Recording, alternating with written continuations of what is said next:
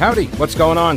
Thanks so much for listening to the podcast. It is heard live every day, by the way, from noon until 3 on WBT Radio in Charlotte. And if you want exclusive content, invitations to events, the weekly live stream, my daily show prep with links, become a patron. Go to thepetecalinershow.com. This podcast is also supported by North Carolina businesses, so please consider supporting them. Try not to skip through their short ad. Make sure you hit the subscribe button to get every episode for free right to your smartphone or tablet. And thanks so much for your support. Yes, you're listening to WBT. You're listening to the wonderful News Talk 1110 WBT. Voice kind of strange. Timbre a little bit different. Mode of speech different. It's that Chad Adams guy. Yes, he's sitting in for Pete Kaliner. We want Pete to feel better. He's feeling a little under the weather today, so I'll be sitting in at the captain's chair here for the next couple of hours. You're welcome to be part of the conversation, as always, continuing our journey into broadcast excellence at 704-570-1110. 570-1110. Here on the fabulous WBT. Thank the staff and everyone operating quickly. And again, want Pete to get back, get well. Love doing this. Love WBT as all of you. Now, there's a lot to cover. I don't know if there's any sensical order to anything I'm about to tell you, but it's there. There's much to discuss, but does it make sense? One of the funniest stories, one of the truly, and you have to have kind of a perverse political sense of humor, which I am endowed with, to project this to you, to give it to you in a way. We're going to go through some complicated stuff. It's stuff that, you know, I remember one of the great lines in comedy was that a comedian's job is to remind you of stuff you already knew but forgot to laugh at the first time. What I'm going to tell you today will not seem strange to you at all. It will be odd that it's real, but it won't seem, isn't that kind of the looking glass way we look at the world today? As we see stuff, we're like, I can't believe that. I can't believe they're talking about that. You can't believe it, but you're not surprised. You know, when you see that the Surgeon General's assistant Surgeon General is a man dressed in a skirt, and that somehow represents a victory for women, you see it, but you're not surprised by it. You shake your head, you go, is this really, when did women give up the ghost on this stuff? When did being a strong woman get relegated to the dustbin of history? When did being a proud woman, when did a Margaret Thatcher become something less than a Margaret Thatcher? You have to wonder about that. You do. So the first one, it's the North Carolina Supreme Court, and it's a case about voter ID, redistricting, all this stuff. So the Supreme Court, so Josh Stein, the aspiring governor and attorney general for the state of North Carolina, and the governor, who's the former attorney general and aspiring governor who became governor, who to this day, if you interview people, cannot be associated with anything as an accomplishment other than being elected. And again, that's a personal opinion, but it's shared by many. If you interview them, you'll know. So what happened is that the Supreme Court rejected, just in almost a one sentence ruling, just rejected their. In fact, it's kind of amazing to read this. I read it yesterday. It is from the North Carolina Court of Appeals. It's actually the Supreme Court, and it says the following order has been entered on the motion filed on the 3rd of March by Governor Cooper and Attorney General Josh Stein for leave to file an amicus curiae brief. The motion is denied. That's it. The motion is denied per NCR Appeal page 31D. It's Appellant Rule 31D by the order of the court in conference the 9th day of March. Just reject one sentence. The governor and the attorney general rejected in one sentence. So you read that and you go, okay, so what's going on here?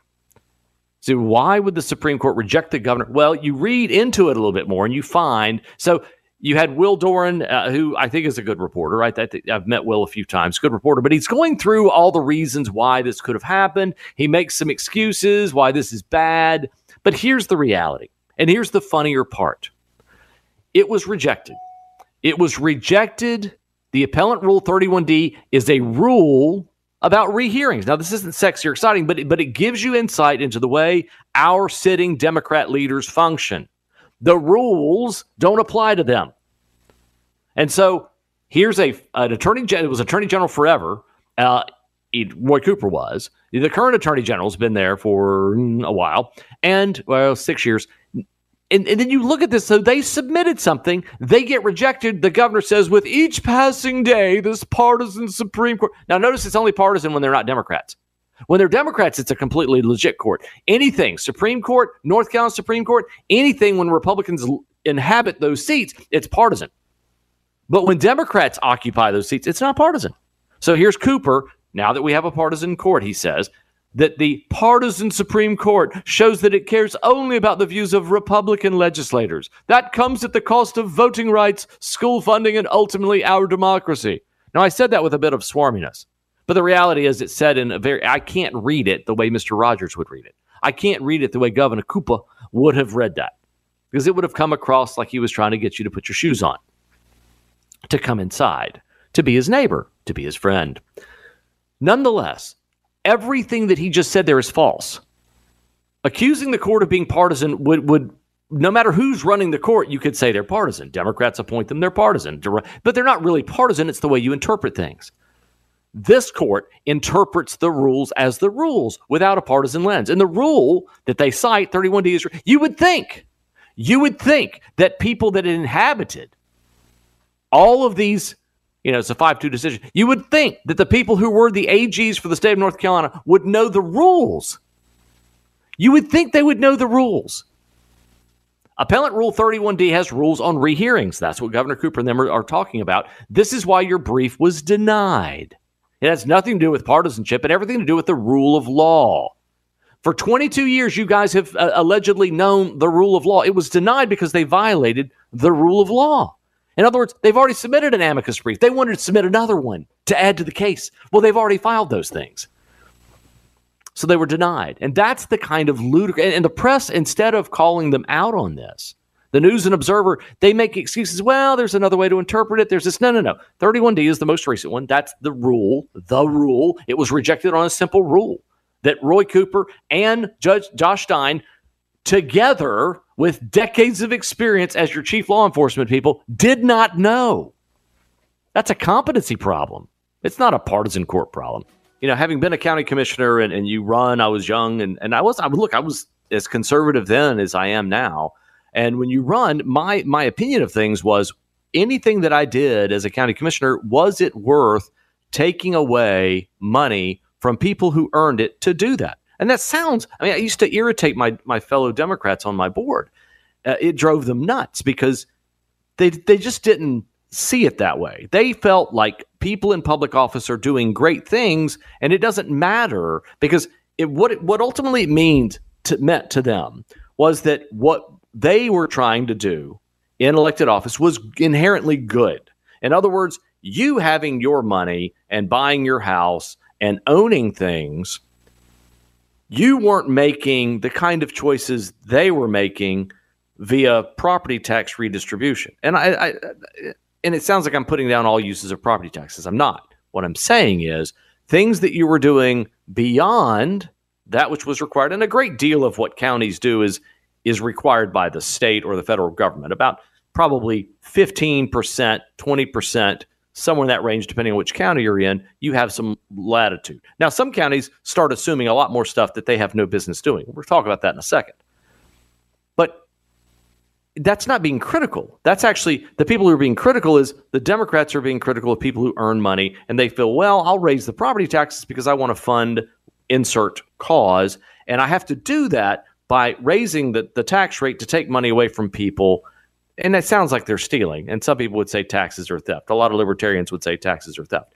I'm not saying that. What I am saying is we need to be, the mentality should be, is it really worth doing?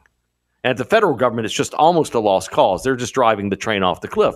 31 trillion, 33 trillion. What's a trillion between friends? What's about $264,000 per taxpayer in the country? So anyway, the point being, when people are in elected office, I call it a drift problem. And if you were to look at the General Assembly and if you were to look at Democrats 30 years ago and see where they are today, even at the local level and at the state level, the national level is certainly off the cliff. But the left has had a drift further to the left. You used to it was about civil rights. Now everything's racist. So 40 years you've made no progress. We really have in society, but the left wants you to believe we haven't. You would have thought, in 40, 50 years from the 60s and 70s, we've made great progress on the perception of women in the workplace. In fact, women do exceedingly well. But you would think from the political left, the progress, no, it's terrible. and back in the 60s and 70s, the Endangered Species Act was really about, it was really about what it was about, endangered species. Now it's about, well, if they're endangered here, if we have purple squirrels in Charlotte and there's only a few of them, and there's a lot of purple squirrels over in, I don't know, the central part of the state, Lee County or Albemarle, then they're only endangered in Mecklenburg, but they're not endangered as a species. And so there's a massive drift with respect to what the role of government actually is. And I'm getting a little deep, don't mean to, but I'm going to come back to a point because it directly related to Mecklenburg County. So 30, 40 years ago, or 50 years ago, or even when I was in office in the late 90s, I was fairly young then at one time. So when you were in elected office, you did certain things. You were mainly, the schools in North Carolina are funded in large measure. All of the capital infrastructure for schools is paid in property taxes. There's a couple teachers, if a county decides it wants more than the state allots for, then they have to pay for that. Law enforcement, animal control, these things that are kind of needs. You have to make sure those you're doing the best you can, the highest possible quality at the lowest possible cost. It's kind of a no-brainer, you would think. So I'm reading through the county commission. He just gave the commissioner priorities for 2024, Chairman Dunlap. And I'm thinking, as a former county commissioner, and I want you to think about this. How many of the things I'm getting, these are the priorities for 2024. Challenges and accomplishments. And these are the big ones. These are 1, 2, 3, 4, 5. There's 7 of them. And I want you to think, is this really the role of county government? Early childhood development. Is that the role and purview of county government? It's not. 30, 40 years ago, that would have been an absurd thing to think that the county government's responsible for that. Second one, educational attainment. Again, that's not the purview of a county commissioner anywhere in the state. That is the purview of the school board. It's the purview of the North Carolina Department of Public Instruction. It's the purview of those involved, the superintendent of public instruction, teachers, school systems, charter schools, private schools, even religious schools. But educational attainment is not the goal or the challenge of the county. It's just not. Workforce development. No, the private sector does a fantastic job of working collaboratively with community colleges and such to do that. It's not the goal or the role of county government. That's the government wanting to do more. And it makes it so much more difficult to deal with. Housing insecurity. We can't use the phrase affordable housing. It's housing insecurity. Again, not the role of county government. Health access, not the role of county government. But these are the priorities that have been put forth by the Mecklenburg County Commission chair moments ago. Environmental stewardship, again, not the role of county government. It's just not. And racial equity. Racial equity. Notice we've gone from racial equality to racial equity, which is under the auspices of which you redistribute things. You create disparities between races under the auspices that one race has been disparaged. And in this instance, they're talking about black and white. They're not talking about indigenous. They're not talking about Asian. They're not talking about Indian. They're not talking about anything except black and white. None of those priorities are actually the priorities of any county governance. None of those should be. Those are not the role of county government. Nothing about public safety. Did you notice there was nothing in there about public safety? There was nothing in there about lowering taxes or protecting property rights. There was nothing in there about ensuring that the private sector can operate and be better, that the private sector will be protected in some way so they can create more jobs. Because a successful economy deals with all of those issues, every single one of them. A successful economy addresses those issues in the most fair, direct, free market principles work. Capitalism works. That was a rejection of that. All right. Are you prepared for a disaster? Do you need some advice? Are you looking for military surplus that's real? Well, for more than 3 decades, the answer has been Old Grouch's Military Surplus in downtown Clyde. It is an old school traditional store. It's got a mix of modern and vintage items. See my friend Tim? He'll hook you up. He gets new stuff in all the time, American made, because it's real military surplus. Camo, shirts, hats, customized dog tags, gear.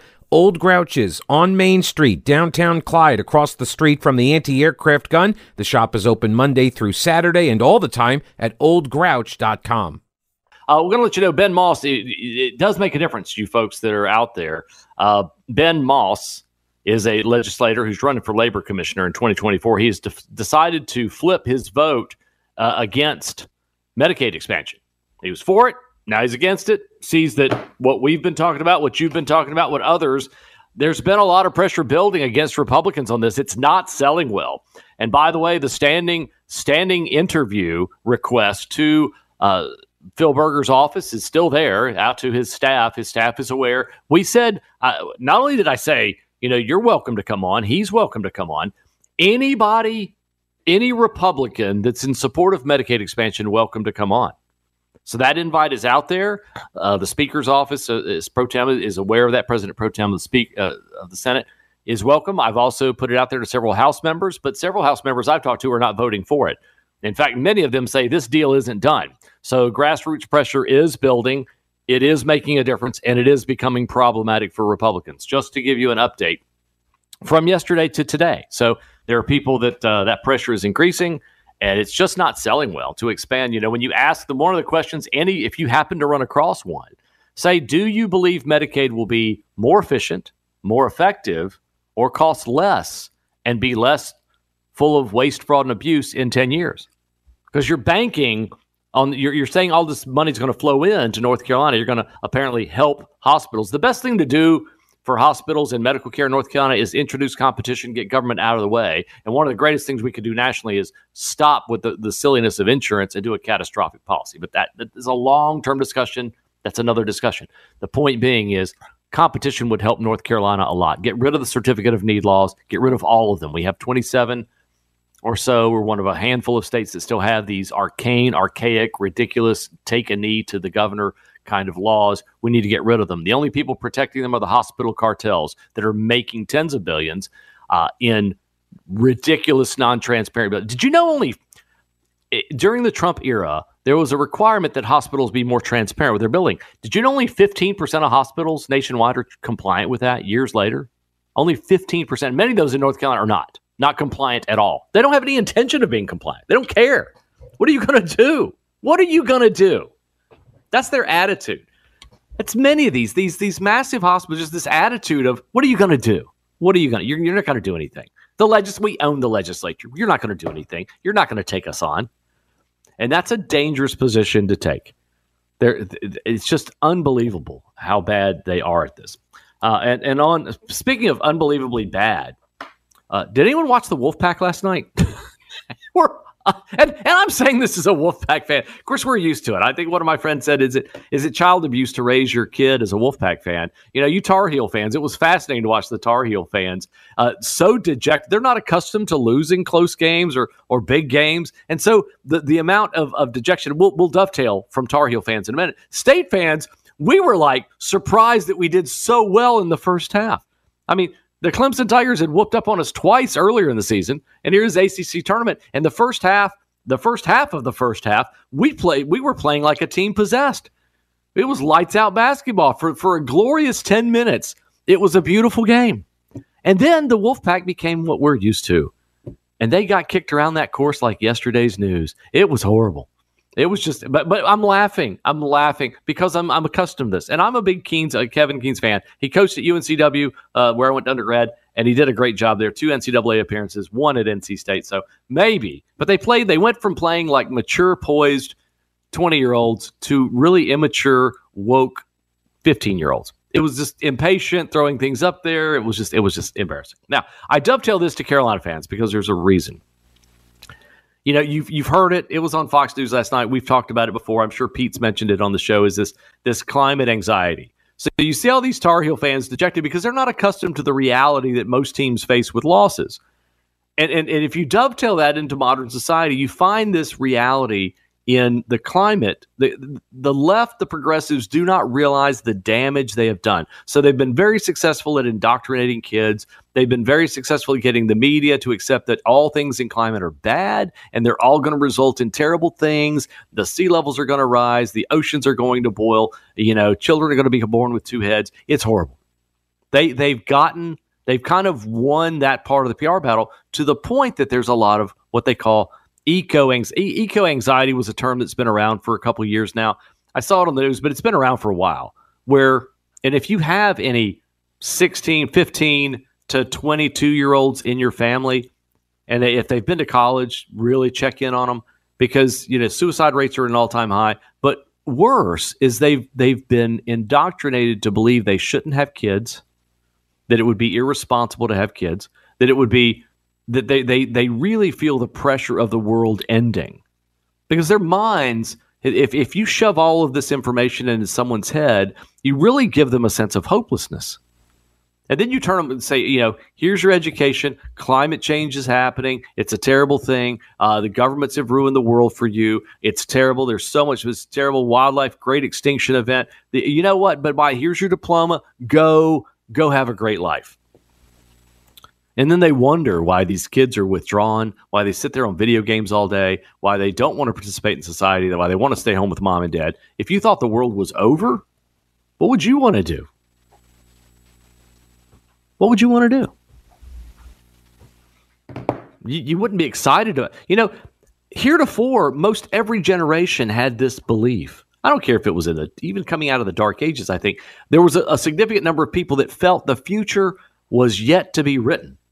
And now we've been told the future has been written. So heretofore, everyone felt that the next great invention was right around the corner, that the next great innovation was right around the corner, that the next great company, the next great opportunity, the opportunity to be better, bolder, it was there.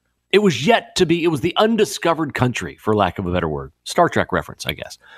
It was the next thing. This optimism, this relentless pursuit of optimistic endeavors is what propels young people to become the next whatever. Einstein, Steve Jobs, insert great change. Elon Musk, I don't care. But we're robbing, our educational institutions are robbing kids of that.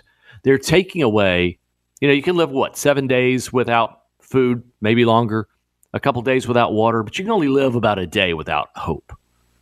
You take somebody's hope away, you've robbed them of something significant in life. And most of these progressive policies are really aimed at there is no hope. It's a sense of hope. Everything in that progressive jar of pickles is hopelessness. And that's what they're selling to the American public. But for government, everything is hopeless. You can't do it on your own. You're a victim. You can't do it on your own. The climate's going to kill you. Only the government can save you from climate change. Only the government, the UN, the World Health Organization, can save you from the zombie apocalypse, can save you from what's coming. Because everyone else screwed it up. Only we, the altruistic, angelic people in government, from the local level, dealing with that hopeless list from your county commission here in Mecklenburg County, to the UN. All of it is, but for government, everything would fall apart. And it's just not true. It's a complete and utter fallacy.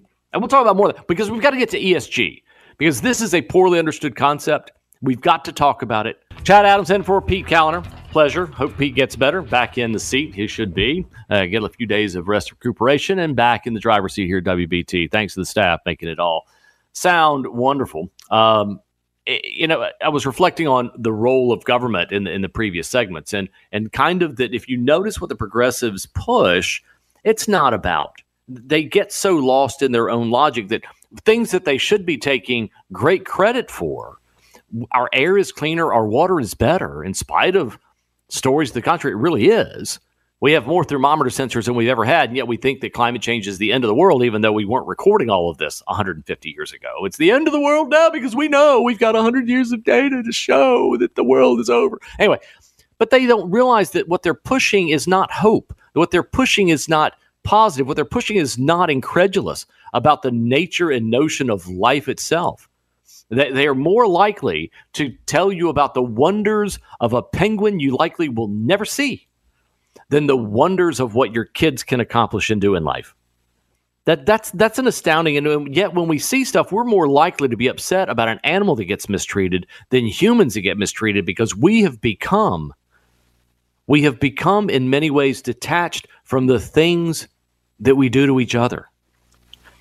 We've become detached from it, and then we've gotten to the point, we've gotten so absurd that when the progressives took over large cities, they started saying, well, let's just not prosecute bad guys to a certain point, because they're not all bad, they're victims. There's all these conceptual things they throw at you and say, well, we shouldn't prosecute that.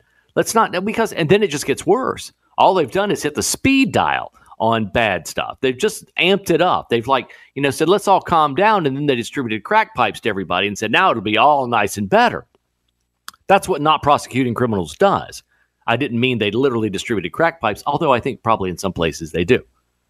The point being, they're creating their own train wreck and they're robbing us. The future, if you tell 25 million 18, 19, 20-year-olds that there's not a lot of hope, what's the net result of that policy? Do they want to go out and create great companies? Do they want to go out and work hard? Do they want to go start families and live life? And look, the drudgery of life, it sucks a lot of times. In fact, most of the time, I don't care what your income level is. I mean, money makes things a little nicer, but it doesn't make you happy. And so the left is trying to rob you of that. The quest for success. Somehow, if you have a quest for success, you're bad. They need to pay their fair share. What's the fair share, Your Honor? Well, fair share is what I say it is. Well, that's fascist. No, it's not. You're the fascist. I want to give you more freedom. That's fascist. What do you mean it's fascist? You're trying to tell me what to do. No, I'm not. I'm trying to turn you loose, be free. Well, that's fascist. No, it's not. The left projects all these things on people. And I know I've gone down a rabbit hole with that. Didn't mean to. But my perspective, because I want to get into the ESG stuff, and we're not going to be able to digest it. You've heard the phrase ESG. It gets tossed around a lot. Governor Cooper's all in with it. The Democrats are all in with it. They've realized that the capital markets are doing quite well without the progressives having any control over it.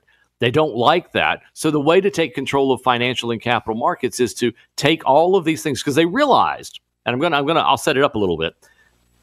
The political left has realized that the only way they never could get socialism on its own, because people realize, oh God, Stalin killed 20 million people. That the National Socialist of Germany exterminated 6 million Jews, that the political ramifications of socialism from Venezuela to Cuba to communist China to old Russia were that people die. They starve to death. It's horrible. The only people that do very well are the members of government.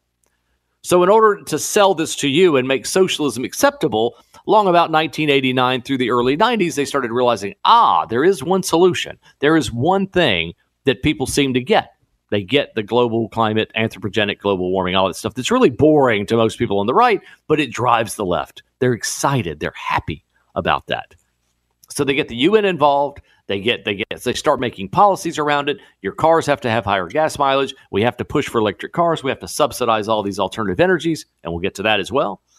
And then you realize, wait a minute, the real path to socialism is global warming and climate change stuff, because we can do all of the things we want. We can control the means of production. We can control the energy production. We can control all of that through government under the auspices of climate change and make government very powerful. So the one inescapable truth they had to deal with was the markets were not adhering to this. They weren't doing what the left wanted them to do. They were investing the way they wanted to. They looked at profits and losses. They looked at companies that were coming on. They looked at someone like Amazon and said, wow, Amazon's going to surpass Walmart. Walmart surpassed Kmart. Kmart surpassed Sears. They look at this and they invest in that. They invest in winners and losers. And we have 401ks and mutual funds and a host of markets that we can invest our money in. So the left came up with ESG. And it's not like every other acronym, emotional social learning or critical race theory. This one is about the way in which the government can set goals and get you to invest in stuff. It's ESG. It's the next great thing. Environmental social governance. Environmental social governance. It's a way to do investing used to screen. So you get a pool. And you get people to invest in it, saying, oh, wow, this is a great mutual fund kind of thing. It's an ESG. BlackRock does it. Lots of other companies are doing it. And then you can base those investments on corporate policies to encourage companies to act responsibly. So instead of the company creating wealth, jobs, products, innovations, you now only invest in companies that meet your guys. So it's the investor determining the company rather than the company determining the investor. Mutual funds, brokerage firms, robo-advisors offer investment products that employ ESG principles. It can also help portfolios avoid holding companies engaging in riskier and unethical practices. Again, these have become very powerful, and they have become weapons. They've got so much money in many of these now, they can be used as weapons. They could move into a company that they don't really like and then just cut it off and devalue the company. Rapid growth, has led to claims that companies have been insincere or misleading in touting their accomplishments. So why would I tell you this? It's about as exciting as watching paint dry, isn't it? It really is. Go watch the trees grow outside, Chad. That's how exciting this topic is. But when you realize, so I'm watching the Triangle Business Journal, central part of the state. I'm reading it. The energy system is undergoing rapid change, including shifts in electricity generation, transportation. During this transition, businesses, governments, and universities like UNC Chapel Hill have set ambitious environmental, social, and governance goals, ESG goals. ESG, the government determining this. The result, North Carolina has positioned itself as a leader, yet to meet these goals, the Tar Heel State must take full advantage of the Inflation Reduction Act, which doesn't reduce inflation. It's a massive spending. The largest investment to date by the U.S. to modernize the energy system. There's a lot here. We'll talk more about it on the other side of the break. Second hour getting ready to be underway here at WBT. Chad Adams, your guest host. We'll be right back after this.